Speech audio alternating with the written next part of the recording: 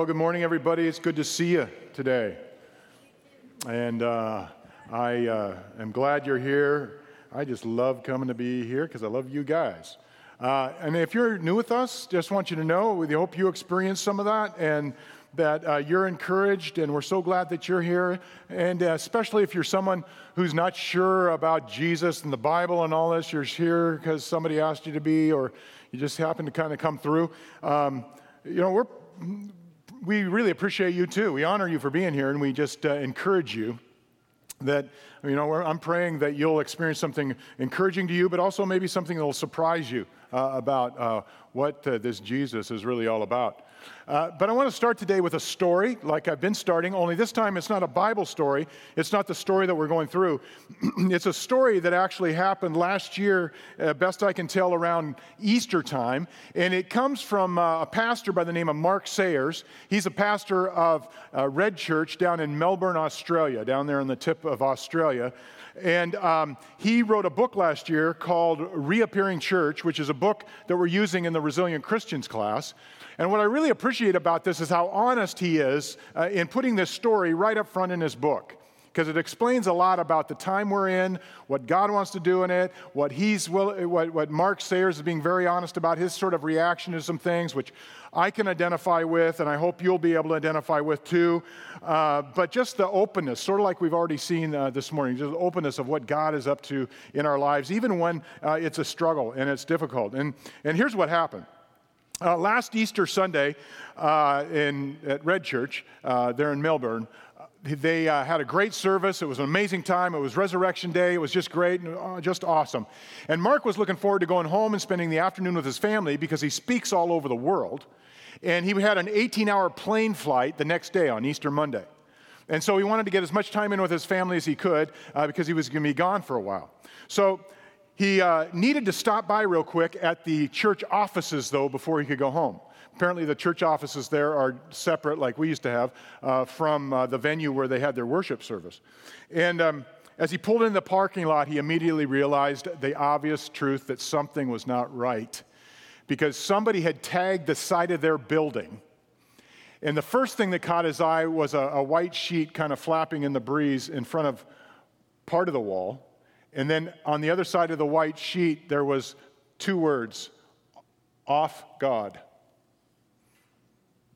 And he looked underneath, and he saw a vile word that went in front of the two words, "Off God." Now, don't need to use our imaginations, but I can guarantee you it was not the word "bug off God," okay? Even that would be a problem.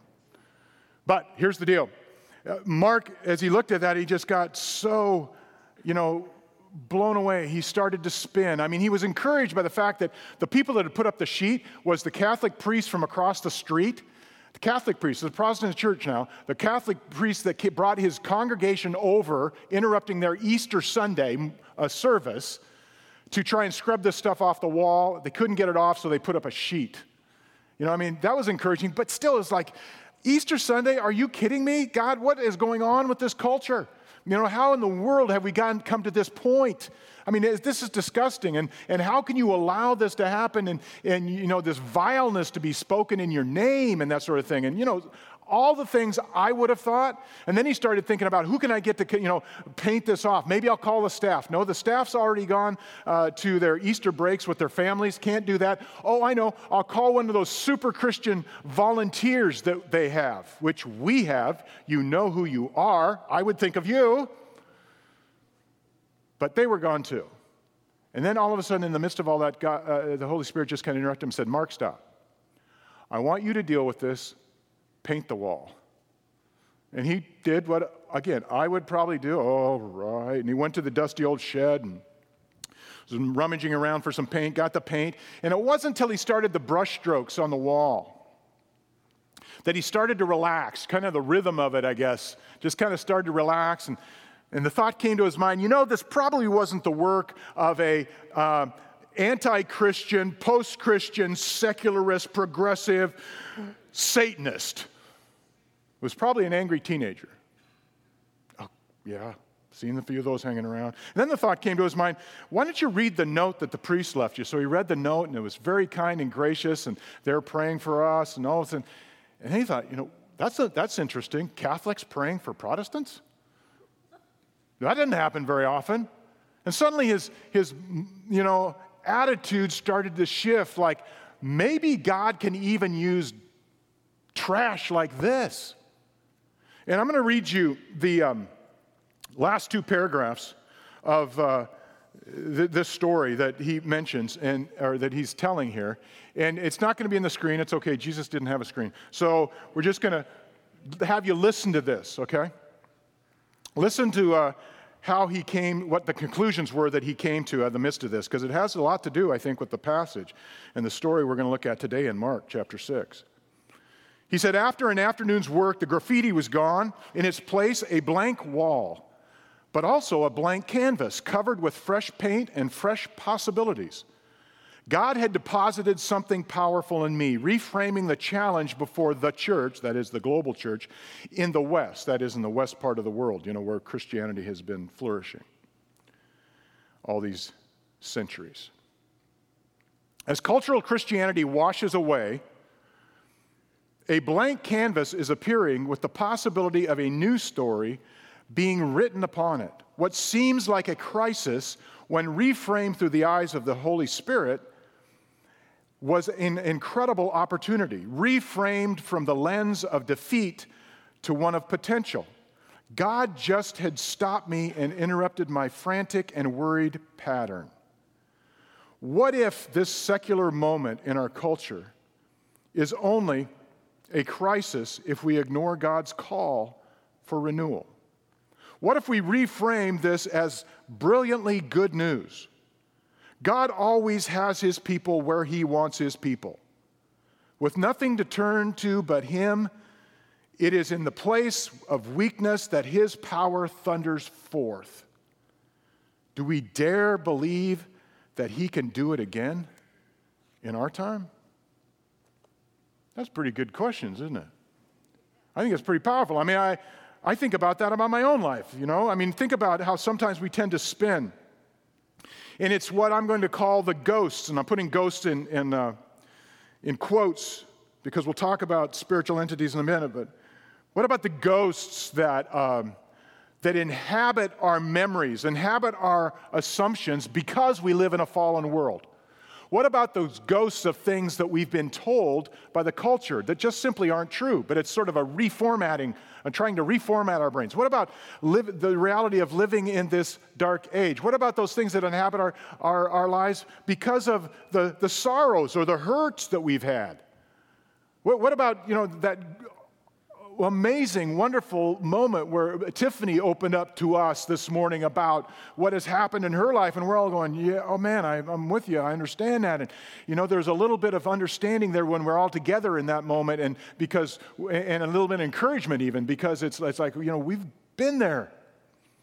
And if we don't deal with those, or rather to put it more clearly, if we don't let Jesus deal with those, we can start to see him and think things about him that are just untrue. And that is precisely the place that the disciples were in at the moment. They were seeing things through the lens of, this is always the way it's been before, but it wasn't that way anymore. Why? Because Jesus was here. That hadn't happened that way before, right? And even after they had had this amazing mission trip of, casting out demons and healing people and seeing people come to Jesus that they never thought would possibly come and that sort of thing. And even after the breaking of the bread, those little pieces of bread, they weren't loaves, we call them loaves, but this was not Dave's Killer Bread. This was little pita bread things. And he broke that and broke it and broke it and broke the fish and broke the fish and broke it until 5,000, 6,000, 7,000, maybe 10,000, we don't know. 5,000 men probably brought their families with them, some of them. He fed all those people just from 5 little pieces of bread. He conquered physics. And yet, they still had a hard time understanding. And the story that we see at the end of chapter 6 begins to shift their thinking a little bit. Not just their thinking, but begins to shift the lenses through which they see what's really happening to them and what's going on. Look at beginning at verse 45. Immediately, this is after the feeding of the 5,000, immediately Jesus made his disciples get into the boat and go on ahead of him to Bethsaida. While he dismissed the crowd, after leaving them, he went up on the mountainside to pray. Now, first thing I want you to notice is he made him get in the boat. This, in the original language, is what the word means. He made him, but it doesn't mean, we've only got one word for this, but in the Greek language, they got lots of words. And this particular word, it's got force to it. He forced them to get in the boat. It was like, Jesus, Peter here, we don't want to get in the boat. No, well, why don't you come? Just get in the boat. All right, we'll get in the boat. It's that kind of made. I'm going to make you get in the boat. And then he went off somewhere else. Why would that be? Well, possibly, remember they'd been caught in that storm when Jesus was sleeping. Remember that? Jesus, where's your faith? And they're going, we learned that lesson already, Jesus. Fooled me once, They're not in a storm this time, but they're in heavy winds. So to them, it was a storm. It's so hard they could hardly row. We'll see that in a minute. But I think it was something else. Because there's another possibility. Remember at the end of the feeding of the 5,000, John tells us in that story, the feeding of the 5,000 is the only miracle that shows up in all four of the Gospels. At the end, there's these people there, almost certainly militaristic zealots. Zealots being the Jewish militarized militia, these little pockets of vigilante groups that were going to take down Rome, going to take down the Herods. Some of those people came along and said, okay, we believe you're a Messiah. You've got this power. Now we want you to use it on Rome. We're going to make you king. We want you to use it on Herod. We're going to make you king. And tried to take him by force is what what John says. That kind of idea of, hey, let's shortcut whatever God's doing here and let's go right to the good stuff. That's kind of that's a common thing to do, right? And it's kind of contagious. It's kind of a contagious idea. So Jesus makes them get in the boat. Stop talking to those people. Get over here. Get in the boat. I think that's probably more likely what happened. Because Jesus then goes again to pray. What's he praying about? Well, that's a crisis. Every time, this is the third time Jesus goes away to pray. Each time it's alone and at night. It's in the midst of a crisis and he has a decision to make. And this decision probably has to do with, Father, I'm going to continue with the plan. I mean, think about this. Jesus is God. What's he doing? Well, he's communing with his Father. He's saying, I'm going to stick with the plan, and that is, I know that I am not to be a freedom fighter. I am to be a servant to this world, and that's a more powerful thing, and that's how you're going to do the Messiah. That's how you're going to redeem the world. So he's reiterating he's making the decision to follow the plan, to follow what his Father has told him to do, and so forth and so on. So that's what's happening. But every time this happens, these three times, every time the disciples are alone, something goes cuckoo. Every time they're alone, something starts to flip them out. Because where's Jesus when you need him kind of thing, right? That's what they're experiencing, and that's what they're seeing happen to them. But it still raises the question, why did Jesus need to pray? Because he was God, 100%. He's also 100% human, and there's the reality that he's teaching us stuff, so he's teaching us to pray, right? And why not bring the disciples along with him? I mean, what a great teaching moment. And yet he doesn't. Why does he need to be alone? Well, probably because he needs the environment, the atmosphere around him of belief, and these guys weren't there yet. These guys weren't experiencing that yet. And again, he's affirming the call of God on his life. And I'm sure he's praying for his disciples. It's something along the lines of what James, Jesus' brother, would write later in a letter in the New Testament. James wasn't a Christian at this point, but after the resurrection, after he becomes a Christian, and understand these disciples who had a hard time believing, they hadn't seen the resurrection yet, they hadn't even seen the cross yet of Jesus conquering the evil powers. So the reality is that James discovers this later, and he writes in James chapter 4, verse 2, he says, why is there grumbling and arguing among you? He's talking to a church. And he says, you know what it is? It's because you're not getting what you want. But the reason you're not getting what you want is you haven't asked God for it yet. I mean, we can understand when we pray for winning the lottery, right? That God doesn't answer us. Well, actually, he does answer us. The answer is no, okay? But when it comes to stuff like this, like God, do something with these, this evil culture and this evil world and these mean people and so forth, that's a little harder to make sense of. And we won't be able to do that unless we pray like Jesus is praying. You see, Jesus wants us to pray because he's going to do what he planned to do anyway, but we won't get in on it if we don't involve ourselves in, what they used to call contesting prayer, not giving up prayer. Because we live in a give-up culture, right? People are giving up all kinds of things. They're giving up on their marriages. They're giving up on their families. They're giving up on their jobs. They're giving up on the hope that they'll ever be happy. They're giving up. That's kind of the world we live in. But this kind of prayer that says, I'm not going anywhere, Jesus. I'm not going anywhere, Lord. I am going to pray. He's going to do the good stuff that he planned anyway, but he wants us to pray like the good stuff depends on us praying for it.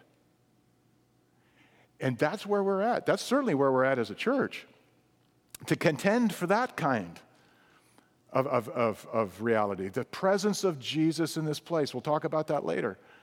And we're right in the season of prayer right now anyway, because we're praying for, we're going through that prayer journal. Hope you're using that. Hope you're, it's touching you and you're enjoying it.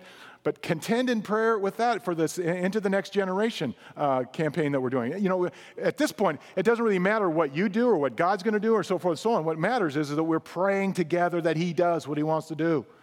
And that we go consistently and strongly in that, you see.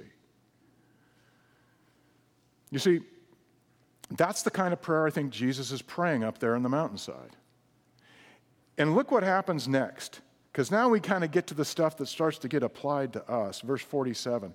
Later that night, the boat was in the middle of the lake, and he was alone on the land. And he saw the disciples straining at the oars because the wind was against them. Shortly before the dawn, he went out to them, walking on the lake. And he was about to pass by them, but when they saw him walking on the lake, they thought he was a ghost. They cried out because they all saw him and were terrified. They feared a great fear. It was frightening for them. I mean, first of all, they're straining at the oars, okay? They're straining at the oars. You know what that word can actually be translated at? And many times in the New Testament it is translated this way. It can be translated torment. They're tormenting in the waves. That's how much of a wind this was. Okay, they're tormenting, trying to row this boat. It's a pretty good-sized boat. and as they're doing that, Jesus sees them, that they're tormented. There's another time that this same word is used, and it's by the person who's sort of speaking in Mark's ear, because remember, Peter had been the person that Mark had been translator for, so when Mark writes his apologetic treatise and his apologetic book called the Book of Mark, the Gospel of Mark, which is really the Gospel of Jesus, he's remembering what Peter taught about what he saw. And apparently Peter told this story. Apparently Peter said, this is exactly what happened. This is how it was. Okay? And so Peter, in his letter, or second letter in the New Testament, he actually uses this word to describe somebody who is contending and having a challenge of living in a culture that's blowing itself up. And it's starting to devolve and feed on itself. And get this, in that particular culture, it's the nephew of Abraham, a guy named Lot, back in the book of Genesis. Remember that guy? That guy, he was living in a culture who had devolved so much they'd gone mad with regard to their sexuality. Every kind of sexual disgust you can possibly think of, they were doing it in Sodom and Gomorrah. Watch this. He says, if he, that is God, condemned the cities of Sodom and Gomorrah by burning them to ashes and made them an example for what is going to happen to the ungodly, yikes, and if he rescued Lot, a righteous man who was distressed by the depraved conduct of the lawless, and then a little parentheses here, for that righteous man, that is Lot, living among them day after day, was tormented. There's the word. Same word as straining. Was tormented in his righteous soul by the lawless deeds he saw and heard. In other words, living in that culture took its toll. Verse 9, but if this is so, then the Lord knows how to rescue the godly from trials. He knows how to do that. Isn't that good? In fact, what comes next, or at the beginning of verse 48, it says, Jesus saw them straining. Isn't that good to know? He's on the land, he's up on the hillside, he can see them. He's got his eye on them. You know what that means? That means in the midst of our stormy culture, he's got his eye on you and me too. Now, in our dystopian world, we've kind of flipped that on its head. We've kind of flipped evil on its head. Not we, but the culture has flipped evil on its head. Have you noticed how many movies are about, doggone it, demons are people too. They're not. Doggone it, that person is perpetrating evil, but they've had a tough life, and so forth and so on. So, you got to excuse. No. I mean, how many times do we hear that kind of thing sort of fed into us? And the thing is we'll get into spiritual entities in just a second, but they're not like little, the little imps you see dancing around on movie screens and things like that. You see, what this is saying is God's got his eye on us, even though it doesn't, this dystopian age has kind of fed this kind of, stuff into our assumptions, so we assume that, when God does show up, it's just, I've seen it before. We haven't seen it before. These guys have not seen what they've seen before. Because look, they see Jesus walking on the water, and they assume he's a ghost. That's a ghost in their mind. I mean, they're predisposed in their minds to think Jesus is a ghost. Because they've known about that. They believe in ghosts, apparently, or of some kind. We'll talk about the translation of this in a minute. But the reality is they look at this and they see this, and it's sort of like the ghosts in the machine. Jordan and I were going through this week, talking about the message, and he said, when I saw your title, I thought it was going to be like Ghosts in the Machine. That's a phrase, and it's a phrase that shows up in a movie called I, Robot, where they're talking about artificial intelligence, and the doctor or the scientist there talks about it as ghosts in the machine, that artificial intelligence, which I hope doesn't happen, but we're headed that way. It's going to make the struggle culturally of the atomic bomb and the atomic age coming into the world, look like kiddie play. But here we go. The reality is what the movie says is that there's a latent mind in these machines that we just need to set free, kind of thing. It actually was first coined by a philosopher in 1949, an Oxford philosopher who said, we are not separate beings. We carry the mind in our physical bodies. That's all one thing of who we are. So you can't just say the only thing real is the physical, okay, which actually is a true thing. But the reality is that these guys had, sort of these latent things that they had been told, that they'd let form their assumptions about what they saw and what they saw around them. So they assumed Jesus was just simply a ghost, but it really was the ghost in the machine of their mind, so to speak. And you look at this and you go, why does Jesus pass them by, right? Why not run for them? He can walk it on water anyway. Why not run for them and wave his arms and send up the bat signal? It's me. Why is this like a race we're going to move in? What's with that? Well, first of all, you need to understand that there have been some people, no serious Bible scholar believes this today, but some people have in the past tried to say, well, Jesus just walked on the shore of the Sea of Galilee, but the optical illusion was he was closer. Or he walked on rocks. The water was really low. They're really reaching, just across. But the fact of the matter is when Peter spoke to Mark about this, when Mark wrote it down, there's no other way to translate this than Jesus walked on the water. Because what he's trying to express and what he's trying to explain is that this, to use the theological term, is a theophany.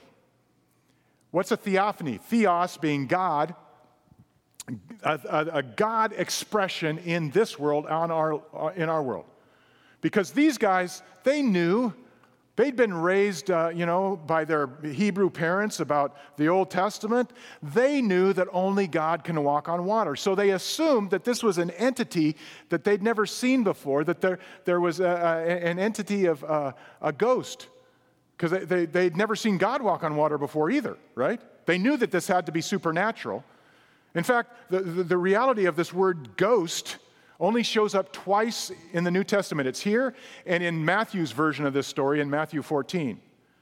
It actually means a spiritual entity. So yeah, are spiritual entities real? Absolutely they're real. We believe they're real. They're just not like those silly little imps that are sort of created to feel sorry for them on the stupid movies that we see.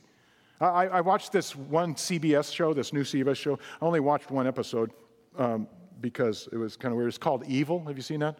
I thought, evil, that's a theological word. I better watch this, see what this is.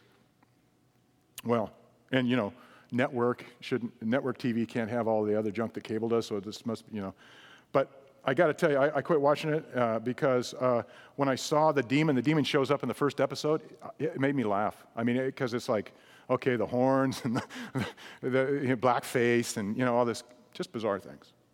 But that's not what they are.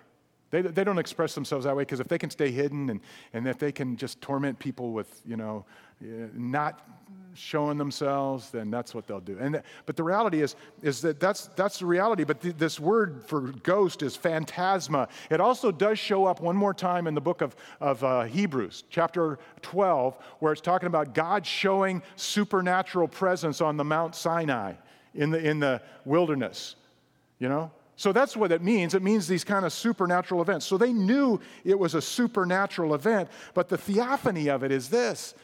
Jesus is doing what God does and what we've been told in the Old Testament God does. For example, in the oldest story in the Old Testament besides Genesis 1 to 11, in all likelihood, the story of Job, we're told about this kind of thing, that this is what God does. Look at Job chapter 9. He says, He alone, that is God alone, stretches out the heavens and treads on the waves of the sea. Hey, Jesus did that. And when he passes me, I cannot see him. When he goes by, I cannot perceive him. Hey, the disciples did that. So for whatever else reason, Jesus is passing them by. He's definitely walking on the water. And as he walks and passes them by, he's simply doing what God would do. And their first reaction is to do what we humans' first reaction is this can't be Jesus. This got to be something bad, because bad stuff always happens to us when Jesus isn't around. So that's kind of what they're assuming and what they're thinking. But there's another theophany in here. There's another expression of God's presence in Jesus. Look at halfway through verse 50. Immediately he spoke to them and said, "Take courage, it is I. Don't be afraid." Then he climbed into the boat with them, and the wind died down, and they were completely amazed, for they had not understood about the loaves. Their hearts were hardened. Look at that, 3 things that it says about the disciples. Remember, Peter's telling Mark what happened. First of all, we're completely amazed. That means is like we're shocked when Jesus gets in the boat. We thought you was a ghost. Yeah. And secondly, it says they still were chewing on this loaves and fishes thing, man, and they still didn't get that. And their hearts were hardened. That's pretty severe, right? Because that's what Jesus said to the Pharisees who wanted to kill him. That's what God said to Pharaoh when he wouldn't let his people go, right? What's with that? Well, you got to back up to understand that fully. To take courage, it is I. Those words, it is I, I'm going to tell you the Greek here just so you can kind of see it. The first word is ego, like we think of ego and me. It means I am, or it is I. But we've heard I am before, haven't we? That's precisely the name that God gives to Moses at the burning bush in Exodus chapter 3, when Moses says, okay, I'll go to Egypt. He finally says it because he tries to get out of it. He says, but who am I supposed to tell him sent me? Tell them, I am that I am sent you. Ego eimi, ego eimi. Because you know what? The Old Testament wasn't originally written in Greek, but you know what the translation, when it was translated into Greek? A long time, years, a century before Jesus walked the planet. So that was the Bible in their hands at that time, ego eimi. It's actually the same thing that John tells us Jesus said in John chapter 8 that almost got Jesus killed right there on the spot when he said, before Abraham was, I am. That's not just bad grammar. That's him saying, that I am is me. And it is ultimately the phrase that the Pharisees used to trump up charges on him. I mean, because really it is heresy unless it's really you. So they trumped up the charges and sent him to the cross, ultimately for claiming his godness. They knew exactly what he was saying. And as Jesus is walking across the water, that's exactly what he says. I am. I am is with you. I'm with you. My presence. It's the power of his presence that makes all this difference in the world. That's the reality that Mark is trying to get us to see. And so there was some truth in the idea that, every time Jesus goes away, we get in trouble. There's some truth in that. Every time we don't see him, every time we, for whatever reason, kind of take our eyes off him, that's when we get in trouble. And that's exactly what has happened for him, the great I am. You see, this is both challenging and encouraging at the same time in the midst of this cultural moment too. It's just like Sayers saying, what if God is painting a blank canvas because he wants to do a whole new thing in America today? Even in post-Christian frontier on the Willamette PDX. What if he wants to do, what if that's what he's up to? Sayers says something later in his book that I think is the summary of the whole book, of the whole point. And if you just read this paragraph, you're going to get the point of the book. I didn't tell the Resilient Christian class that I made them read the whole book, but you get this for free. Here we go. He says, in the post-Christian vision, progress replaces God's presence as the engine of history. Okay, you get that, right? I mean, that people are saying, it's progress. We're going to get better and better and better and better and better. How's that working out for you? Okay, by rejecting God. That's what they think. Rather than saying, okay, God, we need your presence, which is, the Christian thing. Now they're going to reject that. Okay, here we go. So that's what people are believing now more and often. But look at this. Our cultural crises show us the consequences of what happens when we try to take over controls of the world. A revival is when the presence floods, that is God's presence, floods a church, a city, or a country, becoming a powerful force that completely reorients the health of that system. So the story of the Bible is the story of the return of his presence. To grasp this truth is to understand the essence of renewal. We can only be healing presences in systems without turning toxic ourselves when we first become living temples of his presence. That's why Jesus gets in the boat. That's why Jesus wants to get in our boat.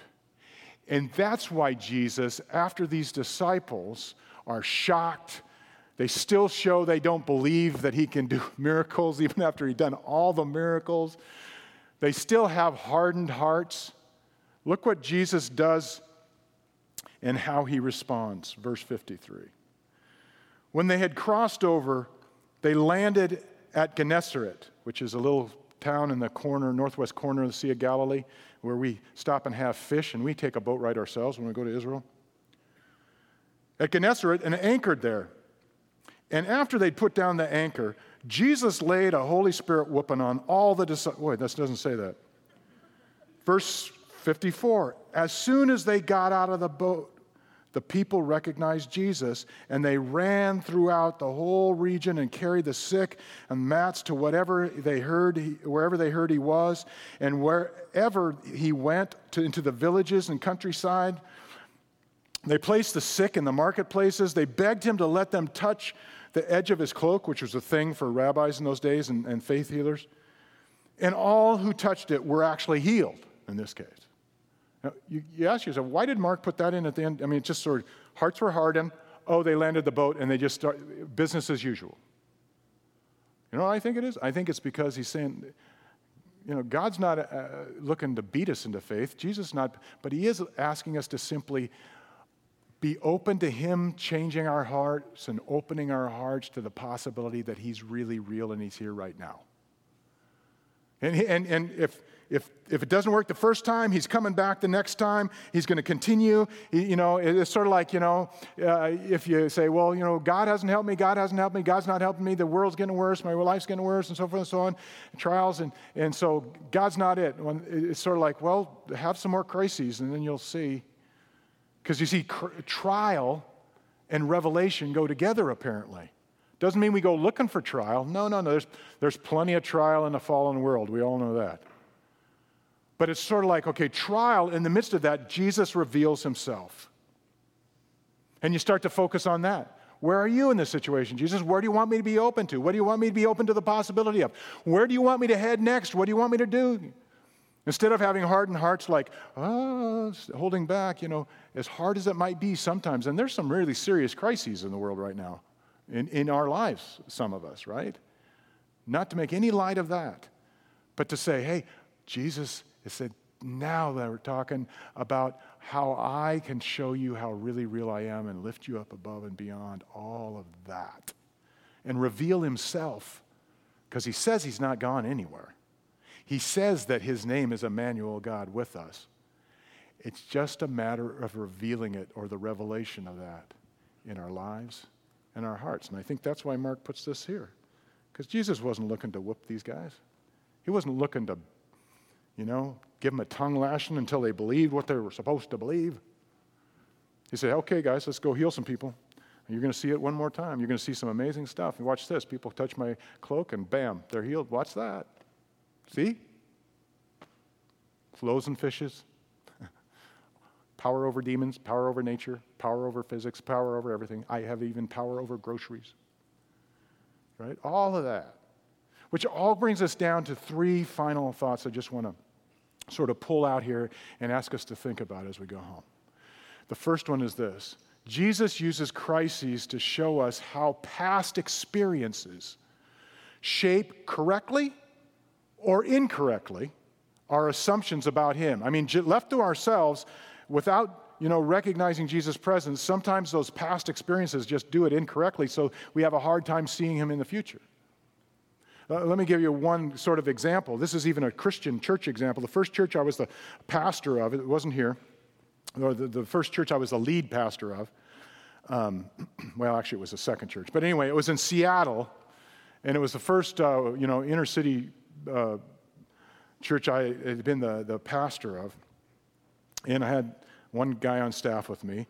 And we had this room, they call it the fireside room. It had a fireside on one side, but on the other side of that, from the fireplace, there was a wall that had 10, 12, I can't remember, pictures of past pastors in black and white, in ties and suits, going like this.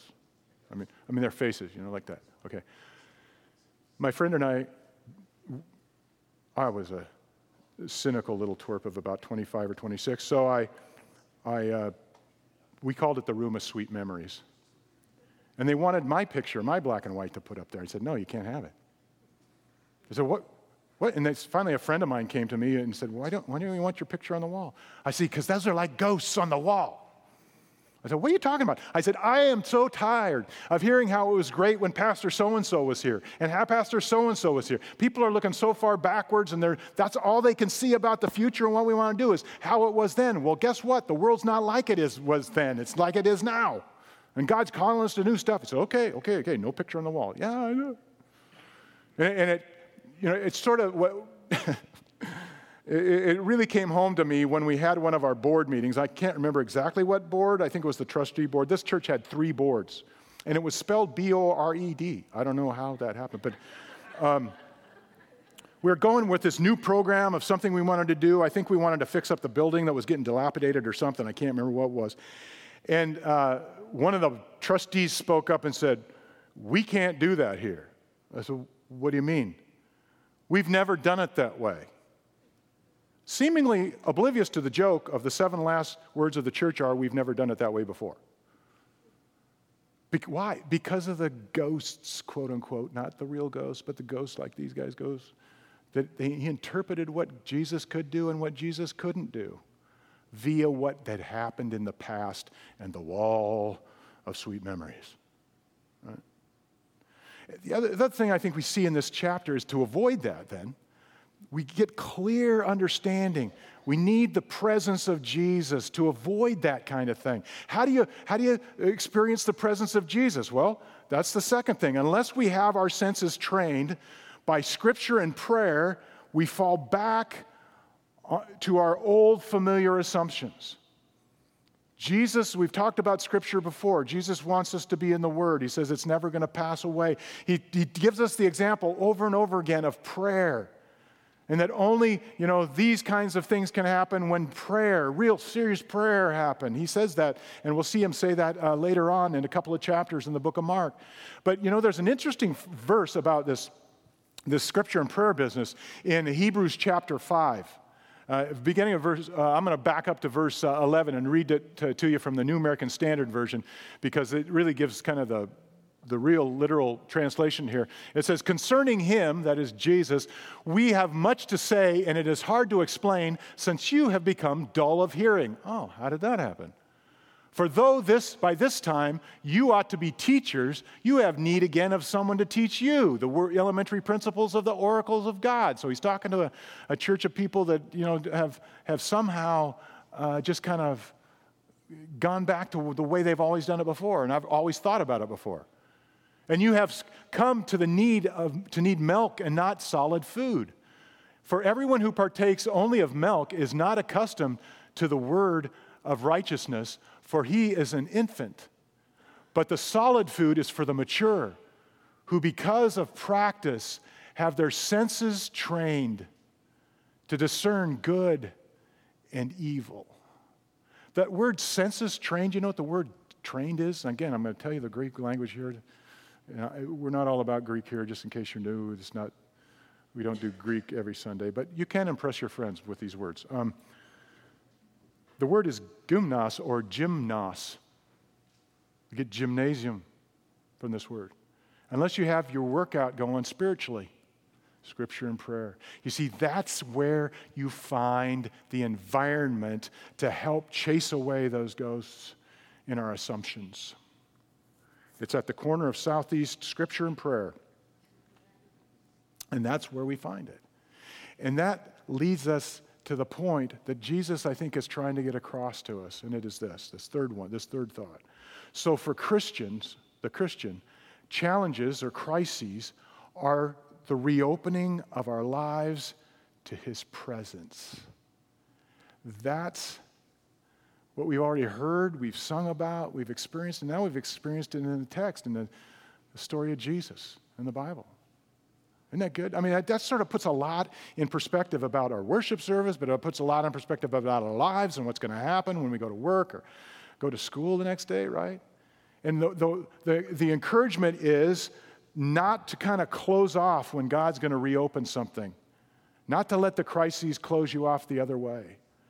It's, that business about the infants and needing milk, spiritual milk, rather than the solid food, kind of reminds me of a story from our family legendarium of one of the nephews of ours who was a little kid, and he got sent to bed, and Sharon's got 4 sisters, and I can't remember which sister this is, but the little guy was, and he's a grown man now, so don't tell him I told you this, but I don't remember which one it was, but he was praying, he was crying in the room, and she said, "What's wrong?" He said, "I'm scared."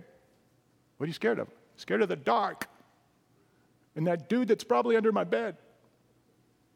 And she said, "Don't you know Jesus is with you?" And he said, "I'm scared of him too."